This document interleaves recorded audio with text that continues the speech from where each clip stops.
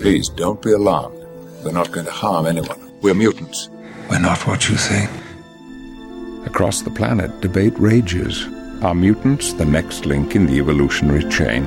They have been regarded with fear, suspicion, often hatred. There are forces in this world who believe that a war is coming. We're here to stay. The next move is yours. We'll be watching. Hang on to something. Welcome to Now Playing's X-Men Retrospective Series. Welcome to Mutant High. Part of the Now Playing Marvel Comic Movie Series. You talk pretty tough for a guy in a cape. Hosted by Jacob. I think he'll make a fine addition to our army. Stuart. Oh, Charles. I like this one. And Arnie. Don't you know who I am? I'm the Juggernaut, bitch!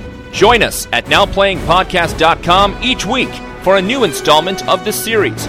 Who will you stand with, the humans or us? Culminating in a weekend of release review of the newest X-Men film, X-Men First Class. They will never, ever forget it. These podcasts contain detailed plot spoilers and mild language. Listener discretion is advised. Let's do this.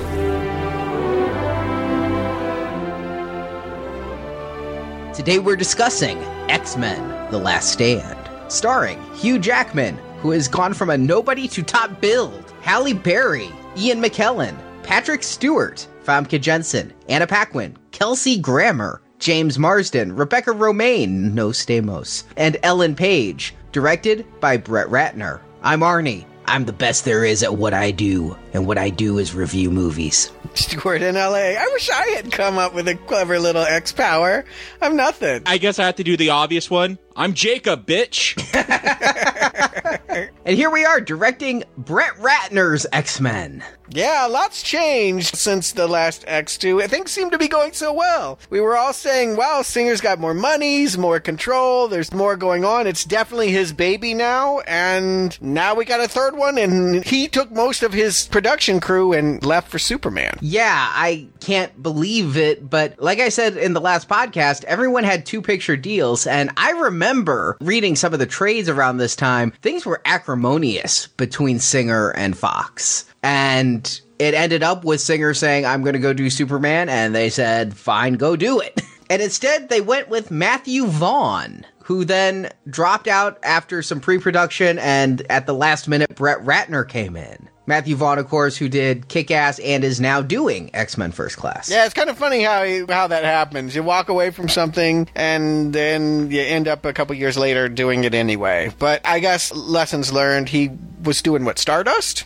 Other projects, it didn't seem like a good deal to come into a project this chaotic, this already well established. It was a mess. At this point, Fox is very vigilant about keeping to deadlines, which is why we're going to get First Class June 5th, whether they're done making it or not. They are going to put it out on the date because that's the way that they operate. And it's rare that they will actually push back a release date. And that was the deal. We need a director that can produce. Whether it's good or not, it would be great if it's good, but we need them to produce a finished film by this date, and Ratner was up for the job. Now, I don't have a lot of baggage with Ratner, good or bad. I have not seen any of his works with the exception of Red Dragon. I feel like he's often lumped with other music video veteran guys. I think McGee, Michael Bay. He has the association of being someone that cares about explosions more than characters, but that hasn't been my experience, and truly, hearing that he's stepping in for Bryan Singer didn't mean a whole lot to me, but it did mean that probably was going to have a different feel and a different take than what we had been building towards in the last two movies. I knew Brett Ratner from Money Talks, which I found terrible, and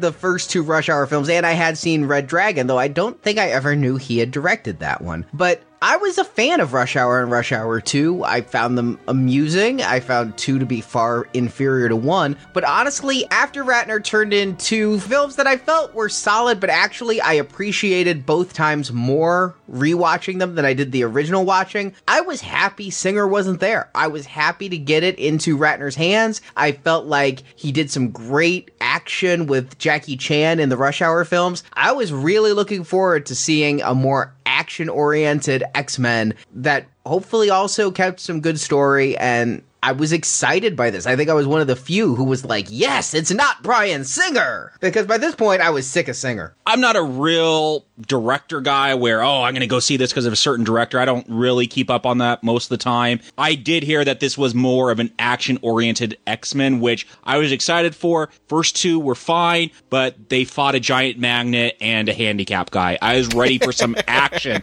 some good old comic book, blow-it-up action for an X-Men film. And let's face it, this is The Last Stand. They mean it here. Fox knew going into this project there was not going to be a fourth one like it. The cast had gotten too bloated. There was way too many characters. They couldn't strike deals. It's just too expensive to keep doing it. So they knew this was going to be the last whole team together movie. It was going to be a big blowout. It had to go out with a bang before they started spinning them off into solo projects and origin movies. That was the thought as they went into X3. Of course, after this, they went into the X-Men Origins Wolverine. They talked about X-Men Origins Magneto. And this was the talk that was had like the moment this movie came out, too. It didn't take them a long time to figure it out. That said, that wasn't necessarily what I was expecting going in. Of course, obviously, I had read that Halle Berry only agreed to return if her role would be substantially increased. She had an Oscar at this point. She didn't need this silly movie or Catwoman. Yeah, she's too good for this. She can be Catwoman or Jinx, thank you very much. She's going to treat this like the sequel to Flintstones.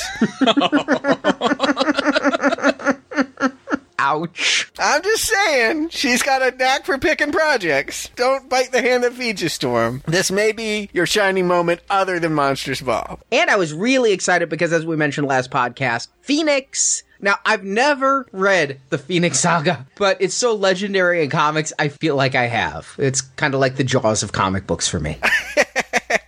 And you know what? Even I got educated in the movie theater and by people that were versed in the universe that this was going to be a major storyline. And it sounded crazy. The way they were talking with aliens and all of this, I was just like, aliens? Really? I didn't know what to expect going into this movie, but I thought it was going to be the last one of the whole team. It was very, very expensive, and it was rushed. They had far less time than they probably needed to deliver a movie, and could Brett Ratner be the craftsman to pull it all together, not even knowing the series or having been there for the first two? It was the real question mark. I didn't doubt his abilities as a director. I doubted anyone's ability to be able to step in the last minute with this time frame and deliver the conclusion that they had been working so diligently towards. And no pressure, it's just a huge franchise and the most expensive film ever made. Was this really the most expensive film made at this point? It was, indeed, at that point. Where did the money go? Because it didn't come off as the most expensive film ever made. Well, let's see. Oscar winner Halle Berry, Sir Patrick Stewart, Hugh Jackman. Did I mention the fact that they were not going to do another one? Yes, it had just ballooned too much. It's amazing that we even got this one together, but I think that they felt like they owed the fans one more movie, and they thought that they could reap the profits back. But there's just no way they could sustain this cast going forward. So there is a very conclusive quality to all the story arcs in this movie. There is not too much left open to explore in anything else. This is The Last Stand. It's aptly named, if nothing else. That said, on the commentary, they do talk about the possibility of returning. So they hadn't closed the door completely then. And in fact, even with some of the First Class type stuff, they say that they're already looking at making X-Men 4 next, not First Class 2. Well, that's First Class, and we'll get there in a couple weeks. Arnie, how about you run down what happens in The Last Stand? In the short time since the events of X-Men 2, mutants have started to be accepted by much of human society, with the President of the United States even having a cabinet position, the Secretary of Mutant Affairs, a position held by the super-intelligent mutant Hank McCoy, codenamed Beast for his blue fur and extreme agility, played by erstwhile Frasier Kelsey Grammer. However, despite this progress, mutant bigotry is alive and well, and scientist Warren Worthington Jr., ashamed of his son Warren Worthington III's mutation that gives him giant white wings, has developed what he considers a cure to mutation. The cure was created using the DNA of a mutant boy named Jimmy, codename Leech, whose mutant power is the ability to sap mutants in close proximity. one injection of this serum turns mutants into normal human beings. And despite promises to the contrary, the police guarding dangerous mutants start carrying pistols armed with cure darts. And when Magneto and his new henchman, former X-Man Pyro, attempt to liberate a number of new mutants from police captivity, Mystique is shot with one of the cure darts, turning her into a normal human. Well, not quite normal. She is more sexy than 99.9% of the population. So, an exceptionally sexy human. And Magneto leaves her behind as she's now a regular-ish human. And he has more new henchmen, including the Juggernaut Kane Marco, played by Vinnie Jones, a mutant who, when in motion, can't be stopped. Then there's Multiple Man James Madrox, played by Eric Dane, who can replicate himself many times over. And Magneto also has a group of follower mutants called the Omegas, a tattooed underground society of mutants who join up with Magneto to stage a violent opposition to the cure. The discovery of the cure likewise sends shockwaves through Professor Xavier's school, where mutants such as Rogue consider taking the cure. Rogue's mutation prevents her from touching or kissing her boyfriend Bobby Iceman Drake, and her physical alienation is slowly driving Bobby into the arms of Kitty Pryde, a mutant with the ability to walk through walls, played by Ellen Page. In addition to the cure, the X-Men are still reeling from the death of Jean Grey. Hit especially hard was Jean's fiancé Cyclops, who is tormented by what seem to be psychic assaults from Jean. Traveling to Alkali Lake, the site of Jean's death, Cyclops is shocked to see Jean seemingly alive and well, and more powerful than ever. And with a kiss, Jean disintegrates Cyclops, something the psychic Professor X feels telepathically. Retrieving Jean from the lake and bringing her back to the mansion, Xavier reveals to Wolverine, who was the third point in the Cyclops-Jean Grey-Logan love triangle, that Jean Grey was the most powerful mutant ever, and as a child she was unable to control her own powers, so Xavier used his telepathy to hide Jean's power from herself. But in doing so, he created a split personality. There was the kind Jean Grey who we saw in the past two movies who didn't have a whole lot of psychic power, but then there's the Dark Phoenix who is all raw passion, emotion, anger, and power. In the face of a watery death, the Phoenix personality was released in Jean, and the Phoenix can barely keep her power under control. Magneto and Xavier both try to recruit Phoenix to their side, and in a huge battle, Phoenix disintegrates Professor X and goes to join Magneto's fight against the cure. The X-Men reel from the loss of their leader, and many of the students leave the school. Rogue leaves to go take the cure,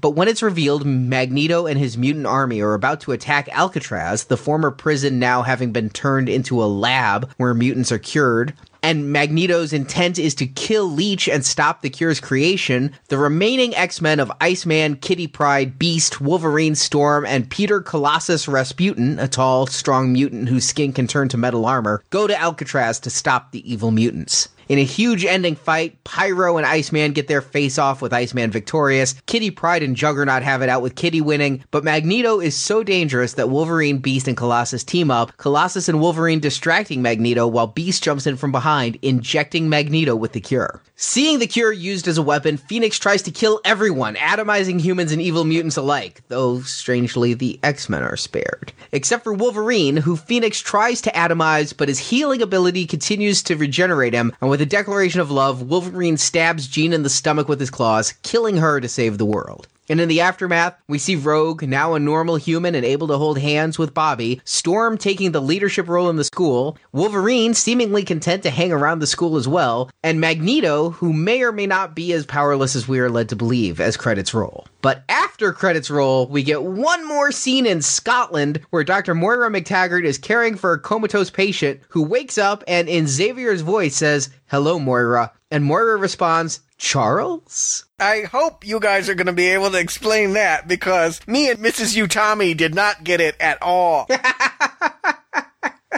An Aliens vs. Predator Requiem reference. Nice.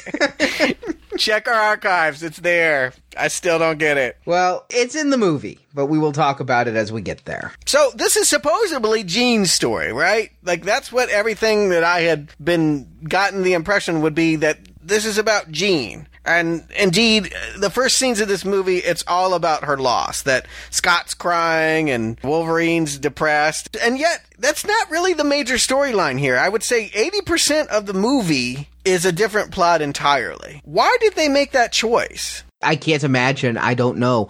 I listened to the commentaries. Jacob, maybe you can shed some light. I really went into this movie expecting it to be the Phoenix Saga, and instead, isn't it kind of a retread of the last one where, again, a child's genetic fluid is used with the intent of exterminating all mutants? What did we miss about the Dark Phoenix storyline that was so epic? Because if this was the greatest thing that ever was in comic books, I don't get it. They didn't want to shoot an X-Men film in space. If they wanted to stick to the comic book, it's a space saga. I mean, the Phoenix is this cosmic, godlike force that binds with Jean Grey. It's like Arnie described in the summary. It's pure id, this creative force that can also destroy. And it's all about Jean Grey as the Phoenix. She destroys an entire solar system out in outer space. She's deemed more powerful than Galactus. I know that doesn't mean anything to you, Stuart. It will this summer.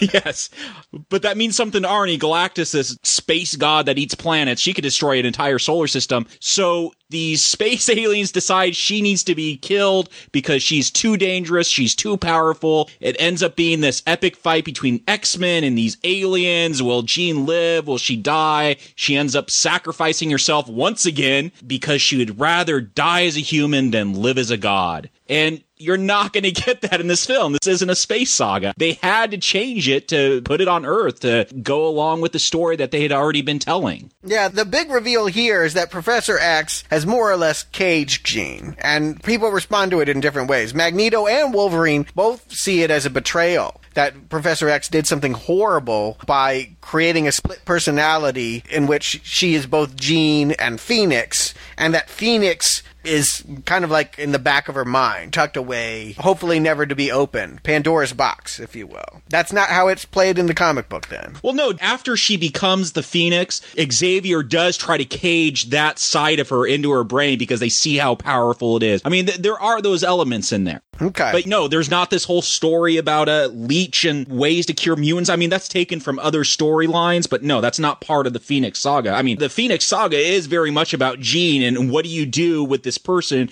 who has godlike powers but can't control them and can destroy entire solar systems. You know, with the whole walling off of the Phoenix persona, I have to say right here, I liked this. I liked that this movie is about dealing with moral ambiguity. I felt like the last two were kind of dealing with oppression and bigotry. This one kind of goes deeper, and it's all about kind of moral choices and the shades of gray that kind of determine. And Professor X's choice to do this to Jean is one of those, where you can see his point, right? But by the same token, is that the right thing to do? And I like that this movie raises those questions, because I believe good fiction should ask questions, not give answers. And I like that you get this scene at the beginning where Professor X and Magneto, before they were those characters, when they're much younger, some great CGI effects there to de-age them a bit. Xavier's still walking around. And did you notice Stan Lee cameo? There you go. Yes, on the front lawn, watching his water go up in the air because of Jean Grey. And a less obvious one, Chris Claremont cameo. You know, despite the fact that Stan Lee created the X-Men and everybody's like, oh, Stan Lee, Chris Claremont's the one who made the X-Men good. Yeah, the X-Men weren't a big hit originally. It didn't last very long. A lot of the issues were reprints of older ones, and it was Claremont in the 70s that really revived them and kind of rebooted it. He created most of the new characters, too. Yeah, a lot of the new X-Men all came from him. The Phoenix Saga that we've been talking about all came from him. He was mowing his lawn. I did catch this one. I actually said, hey, that's Stan Lee. I didn't see it in the first one, and I did not see him in the second one. Where was he in the second one? He wasn't in the second one. That must be why I didn't see him. And it shocked me, too, because I was looking for it, because I'm like, gotta look for the Stan Lee cameo. Apparently, when that was being filmed, he was asked if he was going to do cameos in all the films, and he's like, no, I'll probably just appear in the first film of each franchise for each superhero, and that's about it. He didn't want to do anything else, but that rule got quickly thrown out the window, as you'll be hearing throughout these Marvel podcasts. And he wasn't in the first Blade. Is Blade not good enough for Stan? Was he in any of the Blades? He didn't create Blade, though, did he? It's a Marvel property, though. I mean, he is Marvel. Is he like the Alfred Hitchcock of Marvel? He's just got to do a cameo whenever they make a movie? I didn't see him in Swamp Thing, God bless the man. But Professor X and Magneto, they approach Jean Grey as a little girl to talk to her. And what I find interesting, Magneto's all about mutants being mutants and, you know, you're out and you're proud as a mutant, where Xavier takes this more pacifist approach, but he's very aggressive with Jean. He's trying to suppress her mutant powers and not let her be the most. So I thought it's an interesting way to, again, illustrate those different approaches to this mutant issue and what do you do with it. It almost seems like a reversal here, where Xavier's taken a much more proactive approach, a much more aggressive approach, when usually you're used to him taking the passive approach. Well, the whole idea of a mutant school would be to help them develop their powers. Now, I had a question. There's all this talk about what level they're at, whether they're a class 3 or a class 5 or whatever. Is that something that he can help you achieve? Do you want to scale the ranks, or are just some people born more talented than others with their powers? I took it as a birth thing. Yeah, it's a birth thing. Sometimes you're stuck being a Toad, and sometimes you get godlike powers. It's all in the DNA. No way for Toad to become the Phoenix.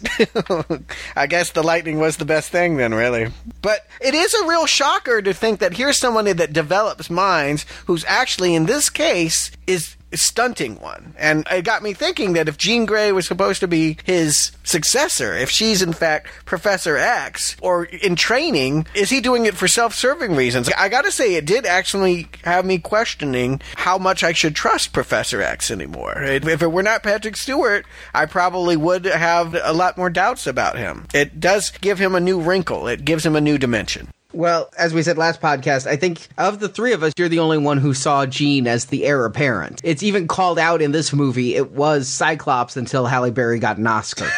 Yes. So, but beyond that, the thing about Xavier is he could force the whole world to like mutants. He chooses not to. He could stop Magneto with a thought. He chooses not to. So what was it about Jean that makes her more dangerous than Magneto causing anarchy by killing all the world leaders? Well, I guess he was kind of out of consciousness for that. Maybe he would have made that choice then. But still, it seems very convenient for the story and not well explained. And they hint at that. Early on, there is a mutant ethics lesson where he's asking students that very thing. When is it okay to read minds? When it is okay to use your mutant powers? And when do you be respectful and just allow people their own space? It's an interesting quandary, and unfortunately, they never come back to that lesson. We never actually hear how Professor X weighs in on it. Possibly because they don't have answers themselves. But I said in our very first X-Men podcast, I always kind of thought of Professor X as being a little bit of a dick, kind of a holier-than-thou, Machiavellian kind of person. The way Patrick Stewart portrays him here, where he won't even have the discussion with Wolverine, he's like, I had to make that choice, so end of discussion, I've made up my mind. That's far more the Professor X I'm used to than kindly old Patrick Stewart. Yeah, he's full on dick mode in this movie, especially towards Wolverine. It's like, yeah, I got that sense too, Arnie. He is not the kindly grandfather that he was in the first X-Men film. Well, Wolverine's emotionally invested. Of course, he has a thing for Jean, even though she's Scott's girl. He kind of wants in on that, and we have some of that still residual playing over here. He doesn't like the fact that anyone would have been holding Jean back. He doesn't understand how dangerous Phoenix really is until gets to the last stand. Well, also, Wolverine was someone that was manipulated himself. He's had his mind messed with, too. He doesn't remember his past. He was part of mutant experiment. So I think he identifies with Jean, and that's why he holds something against Xavier, because he kind of did that same kind of experimentation on her, where he was holding her back or changing her mind, just like what happened to him. Interesting. But of course, we find out pretty early on why Professor X was in the right side of this moral uncertainty when Scott and Jean reconnect at the lake. Can I just say,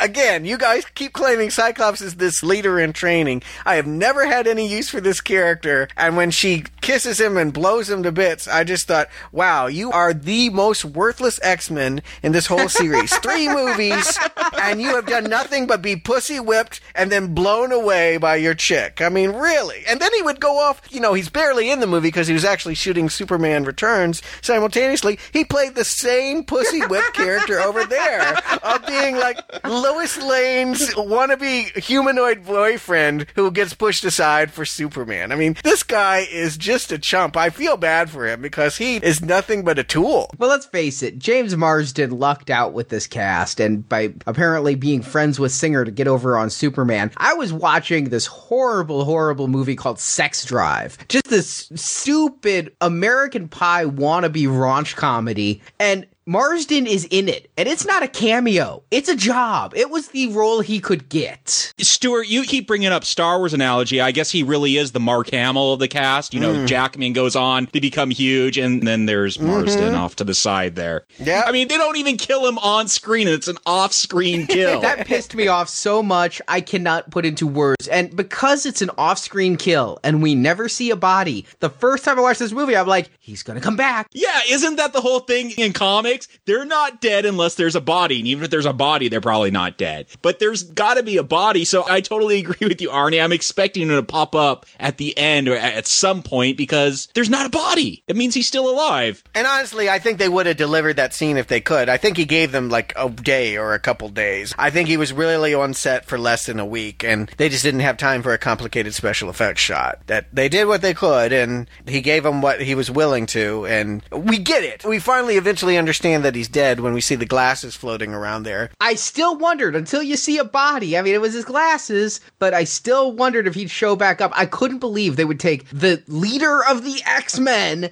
and just kill him like that. Well, that won't be the last death that will surprise you. No, but it was the one that angered me the most. I feel like he's just warming up, Brett Ratner here. I feel like he's just getting started in paring down this cast. Here's what's sad, though, is out of 3 movies, his 3 minutes on screen were, I think, James Marsden's best performance. I liked him in this one. I liked him with the unshaven look and the brokenness. I thought it was so much more interesting than what Cyclops had been the past 2 movies. Vaguely. Maybe a shade more. I just don't think he's that interesting to begin with. And Arnie, I don't think his off-screen death angered me. I just thought it was bad movie storytelling. It's just, you don't do that. Either you come back or you're dead and you show the death. I mean, I wasn't angered by it, but I thought it was just bad storytelling. I was angered. All 3 of these X-Men films have angered me in some way, and usually it's about how badly Cyclops is treated. I'm not even a Cyclops fan.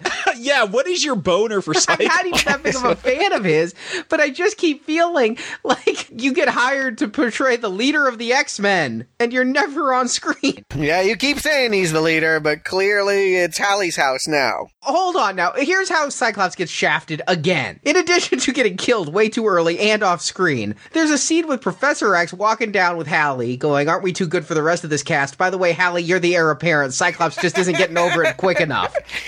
I marveled at that. That truly was a stunning moment. And it made me wonder, because Scott is not dead at that point. Does he anticipate where it's going? Is he so omniscient that he actually can foresee the future and rather than intervene, allow Scott to die so that Hallie can have his school? Does he know his own death is imminent? It really is a curious way of expressing that, and I don't know why they did it. I don't think he can see the future. I took it as Hallie put it in the contract, to be honest.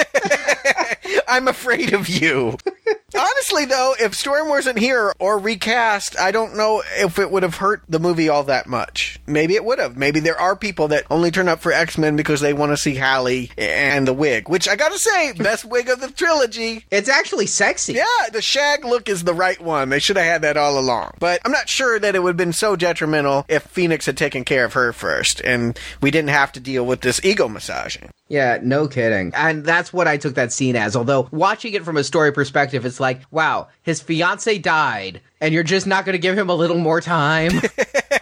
No, get over it, move on, or you're out. It's pretty cold. They're superheroes. They're going to see tons of their comrades die throughout their history. You got to get over the grieving process real quick if you're a comic book superhero. Every time those sales dip, they're going to be killing off one of your friends to bring him back up. Yeah, but was Professor X knowing that his own death was imminent? Because, like, why did he need an heir apparent? Why would he not be running that school for years to come in his mind? I think since the first one, though, he's been getting ready to pass on and leave the school to someone else. I mean, I just thought he's old. He's got to die at some point. The actor or the character? The character. Okay. I mean, in the first film, when they find Wolverine, they say, he might even be older than you, Professor X. I mean, so the guy must be old. Or they're just insensitive douches. Yes. But they needed a field leader. I mean, to take it back to Star Trek, Professor X is Picard, who sits on the bridge, and Cyclops was Riker, who leads the team in the field. And since Cyclops can't do it, he's out. You're fired. He's like Donald Trump now, and Storm is the new team manager. And yeah, they did need to pare down the cast. I'm not sure if massaging Hallie's ego was the way to go, though. Storm in this movie, she still doesn't do a whole lot. She just spins around and shoots more lightning, right? I mean, she had better scenes, in the less of them, in the past two movies. Yeah, dramatically, her debates that I pointed out and highlighted from the last two movies are non-existent here. That said, her spin move's kind of cool. I thought it was badass when she finally flew up in the air and did the whole little pirouette to attack those dudes, whatever they were. Oh, absolutely. I mean, it would be great in a video game. Yeah, I felt that they gave her a lot more lines to speak in this film. There wasn't the substance behind it, but I felt she talked a lot more. Yeah, true. She was on screen more, but did we want her there? It's still Wolverine's movie. It is more than ever, because then they bring back Phoenix, and Wolverine, of course, always had this lust for her, love for her, whichever it is, and he's the one tormented, and then, like Stuart hinted at, Phoenix kills Professor X. So now the leader, no matter what you put in somebody's mouth, the leader is Wolverine. How interesting that you saw it that way, because I had an entirely different reaction. The moment that X is taken out of the picture, my alliances have all gone to the Brotherhood. It is Magneto's movie at that movie. There is no other counterpoint. Wolverine was a character that was caught in the middle that eventually decided to say, hey, I'll hang out for the school for a while. But he is no leader, and neither is Storm for that matter. The leader of the mutant resistance at this point is Magneto, and he is the character I care about most. This is his movie now. I totally give it to him. But he is completely back in a villain role. He is a Bin Laden here. He is out in hiding, getting his terrorist cells ready to strike against a government that he does not believe in. Well, let's talk about what that government is doing, because it may or may not exonerate him. Let's talk about the quote-unquote cure, because that's one of the big developments for this movie. And it's an interesting debate that they've opened up here. It's a new angle on the whole mutant-human relationships. The idea that they can be actually converted back into full-blooded humans without any mutation in them anymore. How do you implement that? Do you implement that? You are the head of the pharmaceutical company. What do you think is going to happen to you when you put that out? When you tell a whole nation of people it's not going to work? Let me put it in a different context. What if somebody said, I can solve racism by making everyone white? I mean, is that going to play? Would you really introduce that drug? And who do you get to sell it? At the same time, Stuart, if I decide I want to be Janice instead of Jacob, I could go and do that. Now, it's not as easy as taking a pill, but I could go through medical science, change my sex, which that's just as much as my DNA as someone's skin color is. If I want to have my ears altered so they look elf-like or Spock-like, I could do that. There's already so many ways today where we could change our appearance, our sex. Are we changing our DNA like this does? No. But I think like a lot of the questions in this film, you know, what do you do when you could read minds? When's the ethical time to do that? When's the ethical time to transfer your consciousness into someone that's comatose? It doesn't provide the answers because I think it's an unanswerable question. And by the same token, nobody who's non-white is sitting around possibly in agony. I mean, you take Rogue. Rogue is our on-screen example of the mutant with the worst curse power because she can't touch her boyfriend. But you got to think there are probably mutants even more worse off. Toad? Yeah, Toad. Beast sheds on the furniture. You know, it's not all optic blasts and telekinesis. No, of course not. But no one has been sitting through 3 X-Men movies wondering when they're going to develop the cure to make them all like average and like everybody else. We love them because they are fantastical. We celebrate them because they are unique. We do not want to see them turned uniform. That seems like the wrong direction to go. It's very understandable that Magneto and all of them would see this as a threat. But Magneto has a badass power. You brought up Rogue in the last podcast where her powers suck. What does she do? How does she go into battle? What if you are Toad? What if you're one of these weird looking animal-like creatures? What's cool about that? I mean, Arnie said that. You don't have the optic blast. That's more of a curse, not being able to ever touch someone. And let's face it, Stuart, you said if somebody makes a pill, who's going to market it to make everybody white? Notice that the problem wasn't that there is a cure. And people may make that choice the same way Jacob may go ahead and become Janice for the rest of the Marvel podcast series. But where it became a problem is when it started being forced, when they weaponize it. That is a clear-cut ethical wrong. Although it does still raise the question, I mean, it then becomes a death penalty type question. The whole will you kill Hitler as a child type question.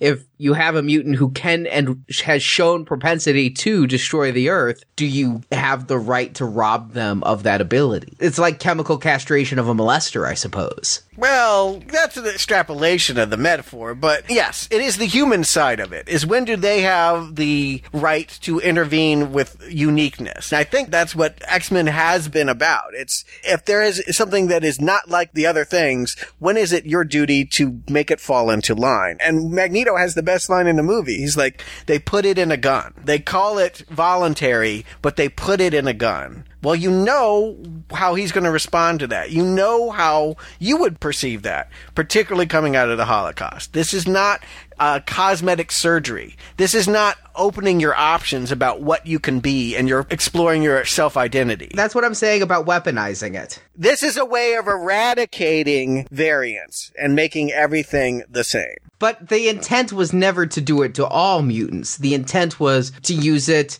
as a weapon against dangerous ones, a way to level the playing field when you have a mutant going rogue. Is that really said that way? I got the sense that it was created in a lab basically because a father wanted to help his son, and the only way he knew how was to chemically alter him. Correct. That is why it was created. But I'm saying the reason it was put in the gun is simply to protect the guards in case the mutants escaped. It was not put in a gun to shoot every mutant they saw. So you guys are comfortable with the cure being developed and mass marketed to the populace. You wouldn't see that as the wrong impulse to follow. I'm just saying with today's technology, we're already kind of there. And maybe to your point, a lot of that is a positive spin. It's the people want to make change. They want to change their sex. They want to look like an elf. I would love to be able to take a pill so I never have to go to the gym again and I can eat whatever I want. Again, those are all positive things. And I'm seeing it from my point of view where I want to change. I think it gets to Arnie's point. Once they weaponize it, and if they're going to try to force it onto you, yes, that's crossing a line. But to make it an option, isn't that what democracy is? You give people choices and then they choose and they deal with those consequences. Yeah, and early on, I think it works really well as this morally uncertain force that we really don't know in the beginning how to feel about it. It really does totally change the way we perceive everything. And who are we to judge Rogue if she decides she doesn't want to be the way that she was made? Why shouldn't she be able to change herself? If she was born physically deformed and got cosmetic surgery, we would applaud that. But I think, honestly, part of the problem is, and we've danced around this, but I don't think it's ever been said, one of the obvious metaphors for X-Men is that it's a metaphor for being gay. That, you know, it comes out latently in your sexual development, and that it's not accepted by mass society, and hell, the whole thing takes place in San Francisco. I mean, they know what they're doing. There's a lot of people involved in the cast and crew that are aligned with this politically. And yes, would you want to create a drug that would make everyone heterosexual? I guess I'm approaching it from a capitalist point of view. If people are willing to pay for it and you can make money off of it, then it's their choice. Yeah, you take that to the situation.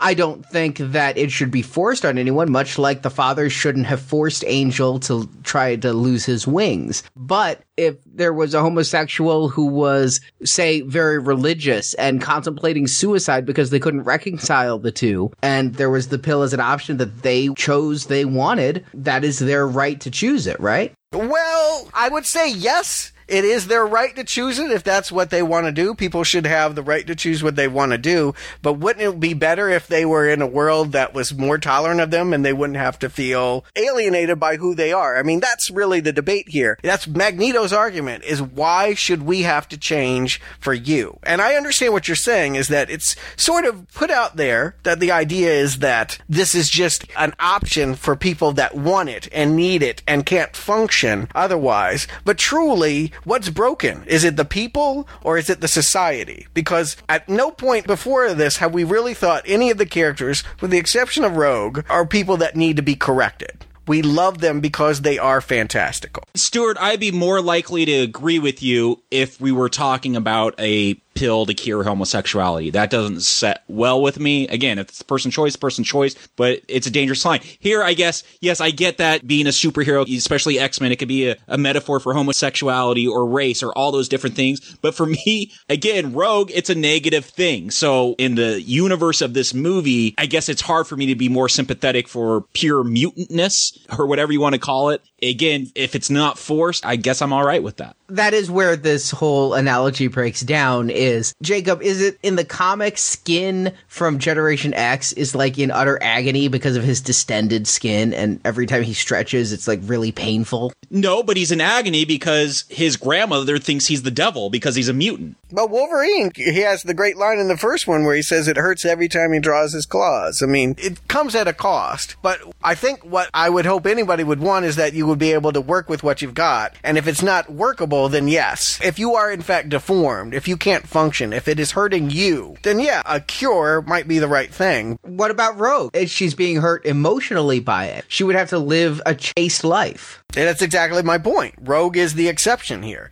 Any other character, we would not want to see them take the cure. With Rogue, it offers a new dimension here. We aren't sure how to feel about it. And Wolverine has that dialogue with her when she's getting on the bus. He's basically just telling her, just make sure you're doing it for the right reasons and not to impress a boy, which honestly, I'm not sure that in the end of it, that isn't why she does it, but we'll get there. She wants to get laid. That's what it comes down to. I don't think it matters who the boy is. I don't think she did it for a boy. I think she did it for herself and not wanting to be alone the whole life. And there's a difference. Come on, guys. You are kidding yourself. This is not something that she's doing for herself. She is doing it because her boy is the wandering eye. And if she doesn't do something about it, he's going to wind up with Kitty at the ice skating rink. We know this. We've seen examples of this. This is her reacting to teenage crushes. And that is quite a thing. That would be like a 15-year-old getting a nose job because her boyfriend said she was ugly. Which happens today, so...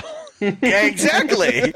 I'm going to weigh in on that and say I don't think that's right. Am I the only one who kind of thought Ellen Page looked a little bit young or Anna Paquin a little bit old to be fighting over the same boy? Yeah, you are. But you know what? Ellen Page always looks young to me. Yeah, I was going to say, she always looks like she's 11, doesn't she? Yeah, I said the same thing in Inception with her and Leo. I'm just like, it just feels weird, but it's because she is so girlish. I mean, she just has young features. And for movies that only took place over a couple months, Anna Paquin really grew up. That's the other thing here, is that Anna Paquin is obviously a very much more full-figured woman, and... I actually just meant in the face. I'm being honest. I wasn't referring to the boobies. Oh, okay. Well, she's got both. I think that's the thing, is that Anna Paquin looks developed, and Juno has a couple more years yet. She's still waiting for a growth spurt. Exactly. Late bloomer. But you know what? I like this dimension here. I like this wrinkle in this relationship. I like what Kitty brings to this and how it works in the debate. I think in so many of these situations, the setup here is great to really ask complicated moral questions. What I'm going to get to is when we get to the end is, do they really resolve it the proper way? I think it's an unanswerable question. How do you resolve it? But that's good drama. That's how you make a good story, is you take unanswerable questions and you put it into a context in which it makes sense. That is actually how stories are told. Now, maybe you don't find the answers, maybe you don't lecture people on what they need to do, but you do create a context in which there is a satisfying resolution. That is narrative storytelling. And this movie is not a great example of that. It bites off way more than it can chew. And it has too many things going on, one of which I'm going to put to right now. The Cure is whole based on the fact that there is this leech character that supposedly drains the energy of anyone that's around it. Why do we need this character when it so obviously should be written for Rogue? This character should not be a new character. It should be Rogue at the lab with them developing her powers as the Cure. It solves the issue with her wanting to be normal. It doesn't create redundancy, which is what this movie does again and again and again with all of its multiple characters and storylines. First of all, I think the different storylines actually serve to reinforce a point, not necessarily be redundant about it, because it tackles from different angles. But also, Leech's specific power is taking away other powers. Rogue doesn't take away their powers, she copies their powers, and at the same time, kills them in the process. She absorbs them. Yeah. They go from one character to her. You don't think they could have written this so that she would be that central character? And don't you think that would have given her a little bit more to do and let her do everything, have all the complications she already does with a more interesting resolution? I definitely don't feel like you need this bald boy from THX 1138 who does nothing. He just does nothing, and we never see him again. We don't even see his rescue. We just see him at the end of the school. It's a total functional tool. He is not a fully fledged character, and it should have been a character. That was the problem. Talking about redundancy, I mean, it wasn't that the first film that they had to save Rogue? Do I want to watch another film where she's the one that's captured and they got to go in and save her? Either way, you got redundancy going on. I feel with the way they set this up, you get to experience the different sides of this debate through a mutant that doesn't like her powers. You want to talk redundancy? Isn't this yet another story about a father who's disappointed that his son is a mutant and thus develops a way to kill all mutants so that he can fix his son? Didn't we just see that? Yes. Some of these feel thematic, and then some of these do feel uncreative. And I guess we're each citing different things that we find unnecessary or redundant. But here, yes, I agree. That's why I wanted it to be Rogue, because we already had this exact same storyline, and by making it Rogue, it allows that character to have a new dimension. She can have this whole I can be healed thing, and she serves a greater point to the plot, which she doesn't right now. Right now, she is commenting on a plot that has nothing to do with a character we've never met before and don't give a hoot about. And more to the point, we never really understand how the cure comes from him. We understand that if he is killed, there won't be any more cure. So is he like a drip? Do they like suck it out of him? I thought it was like Jason's brain juice. Yeah, didn't we see that in the last film? They didn't explain it. They just take some juice from his brain and do something with it. Right. It's not like they've modeled their cure based on how his body works. It would have to be something that comes out of his body, but he's never even hooked up to anything. You would think if he's providing cure juice for the entire world that he might be on a little drip there, but no. He plays in a room. That's it. My biggest problem was, why do they have this kid locked up in Alcatraz? Like, did they get permission from his parents? Did they find him as an abandoned child? What's the legal stuff going on with them having custody of this kid and extracting whatever they're extracting from him? It's just like, yeah, we have this mutant locked up. Like, I don't mind the cure thing, but the fact that they're locking up a child for medical experiment, that's what bugs me. That's what's going to get me on Magneto's side. And the fact that we saw this last movie.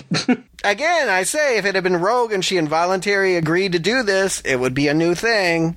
It would be a character we cared about with a history, and we would understand. As it is, this is a plot device that we don't care anything about other than it's a child in danger. So the cure is on Alcatraz? It makes it even worse that they're kind of keeping this kid there in Alcatraz. I feel like it's an idea that never got fully exploited. There should have been more to it. In the first one, Stuart, you pointed out, they're fighting for liberty on the Statue of Liberty. On Alcatraz, I don't quite get what they were fighting for. Well, it's San Francisco is, I think, the case in point, and Alcatraz makes it harder to get to. I think we could all agree that the symbolism in this film isn't quite up to par with 1 and 2. Now, Alcatraz, it's a prison, it's cool. We get to lift the Golden Gate Bridge and fly it over there. It's a comic book. Now, the only question I really had was, does this cure hold? Is it going to be forever? Has there been enough trials for them to know that there's not going to be a reversal? Because the ex-gay movement, some of those people don't always stick. Who is Beast? Because he's this political ambassador guy that's kind of an X-Man, but not an X-Man. He comes in there, and it sort of takes his power away when he gets near, and then when he walks away from the kid, he's back to normal. So why would we think that the cure would last forever? Because they stated it. Let's hope it does, or Bobby's in for a bad night.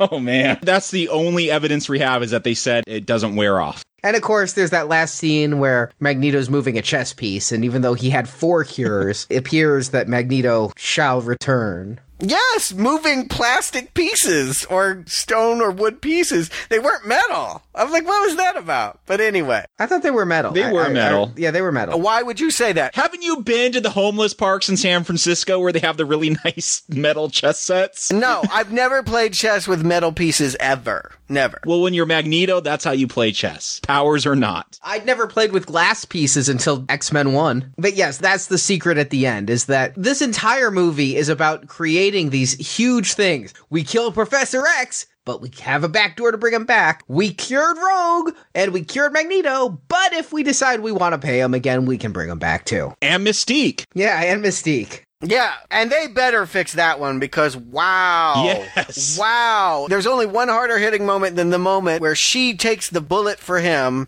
turns into normal, and he leaves her naked on the floor saying, "You're not one of us anymore." That is a stone cold move. That was heavy. That was actually a hard scene to watch. And especially because they've actually developed her. We talked about how much we liked her in the second film. Again, I continue. She's got spunk when they're trying to interrogate her, and she's just, that's my slave name, and like getting in their face when she's in the cell and she's taunting the guard about how she's going to snap his neck. And I love that they brought in the Silence of the Lambs guy for that. Well, I don't know if I love it. It seems like an obvious choice, but we have no problem with that guy getting killed. That's for sure. Getting his neck cracked. Yeah, so out of all the deaths or transformations here, I think hers affecting me the most. You know, Cyclops, who cares? He hasn't done anything in any of the movies. Xavier, I don't know, whatever. He's kind of been a jerk in that film. It was his time. Yes, he was old and in a wheelchair. Jacob's all about Soylent Greening Professor X. Yes.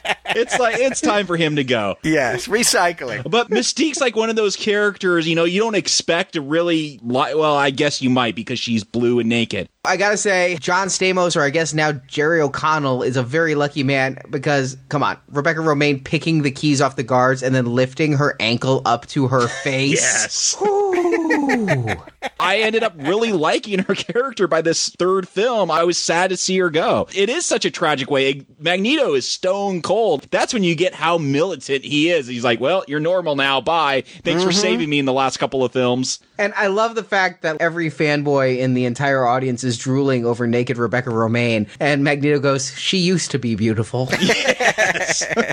Yeah, it's an awesome scene. It's actually played very, very well. But it's hard because it's just something we don't want. And I agree with you. It's more painful than losing Scott or Professor X. It's like, wow, it's hard for me to see her lose her power, and it's hard for me to see that betrayal. You get why she rats him out later in the movie because, yeah, it's got to sting real deep for everything that she went through to be tossed away like a chess piece. But that said, I don't think I took it as hard as you guys did. I was shocked because when I was watching it for this podcast, I did not remember this happened. I did not remember that she got cured. It was all very shocking to me. But by the same token, I was like, yes, this is what Magneto would do. I felt bad at the loss of a really cool character, and I felt that for a supermodel, Rebecca Romijn was really pulling off the role. You know, in the first movie, she didn't do much. She was hired because she was hot. But in the second movie and the parts we saw of this movie, she really was doing a great job. I was sad to see the character lost, but the rest of it was just kind of meeting expectations. Well, I guess with Magneto, yes, theoretically, I would understand that being his response, but to actually see it on the screen, actually see it unfolding, I mean, that's a different thing. I guess by this time, I understand cold, hard logic. Yes, that's what Magneto's going to do, but I've become so wrapped up in Mystique as a character to actually see it happen, it still hit me. Yeah, I agree. Speaking of blue characters, every movie we get a new blue. Mystique, then it was Nightcrawler in the last one. Now we have Beast. I gotta know what this is because I've never heard of Beast before. I would have named him as one of the characters. He kind of looks like Grimace to me. Wait, Grimace, the McDonald's purple lumpy...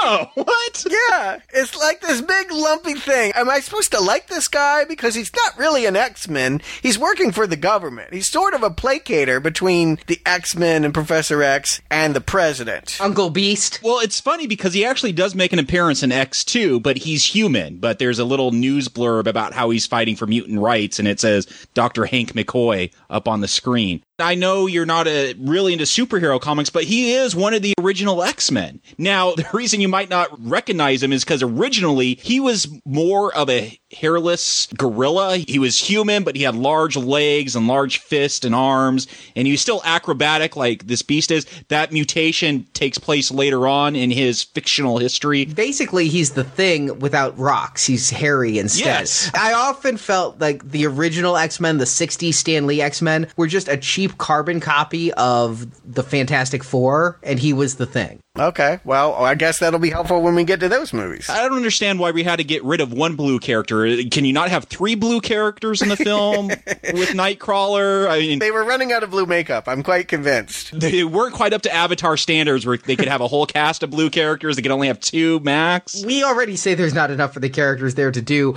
I wish there had been a dropped line for Nightcrawler's absence to be explained, since very little time appears to have passed, but I don't miss him. I just thought they introduced him in the last film. He was the beginning of the last film, and he ends up being one of the characters that helps saves the day. And I thought, why wouldn't they just keep him? They're getting rid of so many characters in this film. They couldn't have given Nightcrawler an off-screen death, too?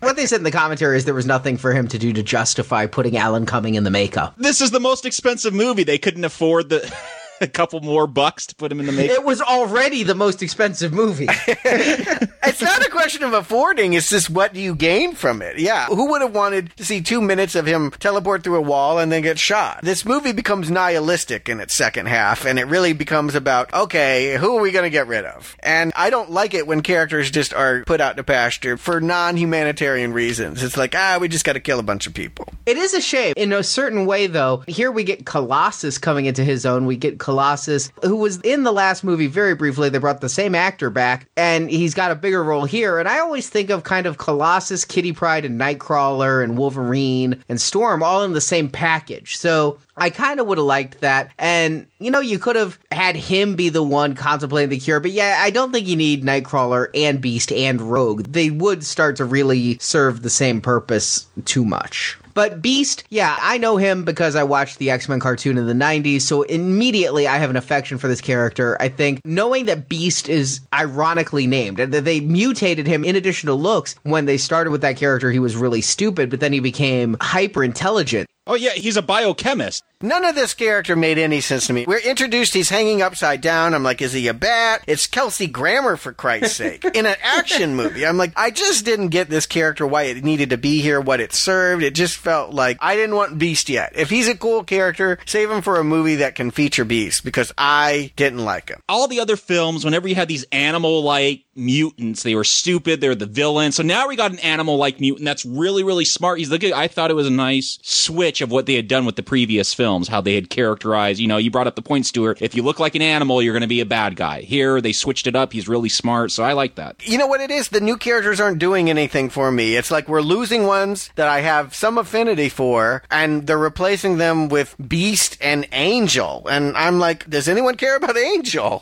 I'm really shocked that, though you'd think Beast doesn't do anything, he has more screen time than a lot of the returning X-Men, because he's got all those scenes where he's talking to the president and everything. He doesn't get a lot of action, but he's in a lot of this movie. Yes, in a role asking questions. It's not a very pivotal role. I feel like they could have done that in a different way. It does not feature his uniqueness in a way that makes me want to like this character. You guys know him, and so you were happy to see him. I don't know who he is, and he does not replace Professor X, Jean, or even Cyclops. He does not step up when the other people are falling away.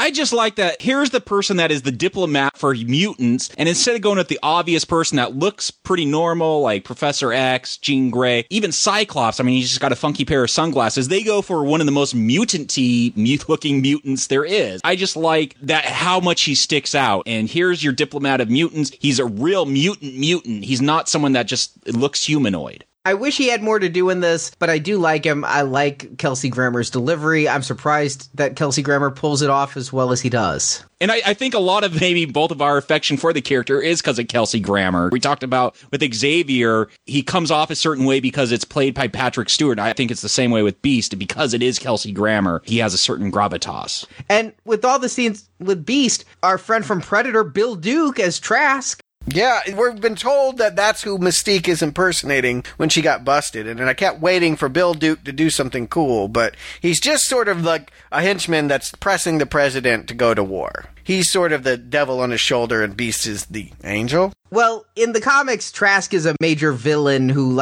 creates the giant robots that I can't imagine them ever putting in a movie, except in the early scene in the Danger Room, where we get to see the giant robot head in Terminator Future. Oh, you mean the holodeck? What was that?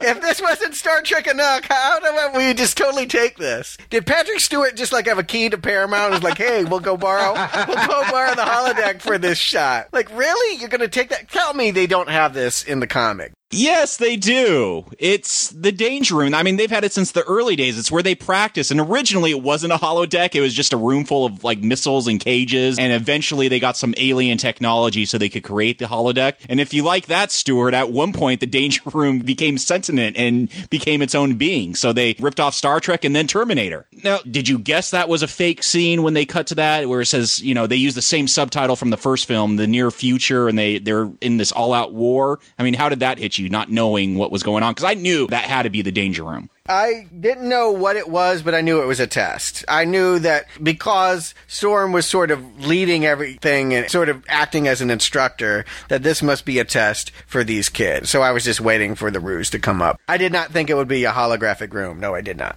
I just like that they get a Sentinel head in there, you know, because they can never make giant walking robots work in this film. I can't imagine them going there. Purple robots, Arnie. Purple robots. Yeah. Are you talking about the Iron Giant?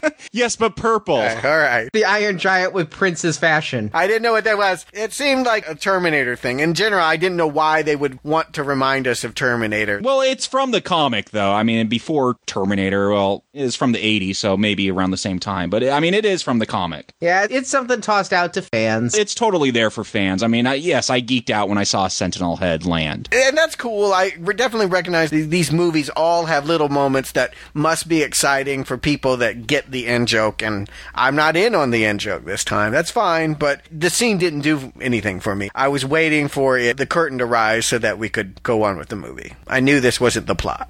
Angel, anyone? Anybody want this one? No, I'm not standing up for Angel. I'm right behind you there, Stuart. I mean, he shows up for, what, 2 or 3 scenes? And it's a good introduction. You feel for him when he's self-mutilating himself in the bathroom and he's trying to cut off his wings to be normal. We understand that he wants to stand up to his father, but he literally drops out of the rest of the movie and only comes back at the end. If he's an X-Man, I didn't see him join the school, really. He just flies in and out. Yeah, he literally just flies right through the movie. He's more a symbol than a character, isn't he? Yeah. Because he's supposed to be so angelic and representing all the good things mutants can be. Oh, absolutely. Yes, that's what he represents. But it's a wash. It's like Beast, Angel. The same way with the bad guys. We lose Mystique and we replace him with Juggernaut. I don't get Juggernaut, and I don't get his weird goth friends either. All right, well, let's talk about Juggernaut then the Goth Friends. I was so happy when I heard Juggernaut was finally coming in, one of the few villains I knew. I didn't think Vinnie Jones was a big enough guy to play him. I mean, Juggernaut's supposed to be huge. Not big enough. I mean, wasn't the whole discussion in Midnight Meat Train was how imposing Vinnie Jones is? He's got some gravitas. I wouldn't mess with him. Listen, I don't have any doubt that Vinnie Jones could kick my ass. I really don't. But the problem is he's a footballer. With Juggernaut, I kind of want the Tyler Mane. I want the Rock. I want a guy with 24 to 36-inch muscles on his arms. I want somebody huge. I want a wrestler for the Juggernaut. I like Vinnie Jones. Yeah, he looked really menacing and imposing in Midnight Meat Train. Maybe it was how he was photographed here. He just never seemed larger than life on the screen. Maybe it was the hat. He's like huge in the comic. I mean, he's like giants. I don't know if I wanted to see that. Yeah, maybe throw in, I don't know who's wrestling these days. I think Andre the Giant's dead. But yeah, throw in some big wrestler. I mean, I don't know. I'm the Juggernaut, bitch. Wouldn't work. Yeah, they'd have to dub his lines in there. He looks like he's rammed his face into a few walls. So I didn't mind Vinnie Jones as Juggernaut. Why not CGI him? In the Hobbit films, they took John Rhys Davies and made him a little person. Why not take Vinnie Jones and make him even bigger? Obviously, it can be done. I mean, you know they did that to him, right? I mean, he's obviously wearing prosthetics. Right, but he needed to be even bigger. And again, it could be how it was photographed. But to me, it looked like Magneto was towering over him the whole time. So I didn't feel he was imposing physically. I have no association with who Juggernaut is outside of this movie. He looked plenty big to me. He certainly was an admirable foil and bigger than Wolverine, and that's all they really needed to demonstrate. Let me just say, though, that the reason we have Vinnie Jones, that is a holdover from Matthew Vaughn. Matthew Vaughn, of course, did all those Brit crime comedies with Vinnie Jones. That's why Vinnie Jones is here. Okay. Makes sense. Give his friend a role, and God knows Magneto needs new villains. They've been pairing off. They need something. If they're going to get rid of Mystique and Sabretooth and Toad are gone, we need some badasses, but I got to say, Multiple Man? I'm just so glad he split up, because I thought he was all about nightly pleasure or something. I'm like, what the hell is he going to do? That's not very impressive. Now I wish I'd used a different opening line to the podcast. Multiple Man. That's dumb. And you know, Stuart, you mentioned last podcast how fun Mystique would be for any bisexual or guy. Imagine Multiple Man for the ladies. It's not cheating if there's 10 of you.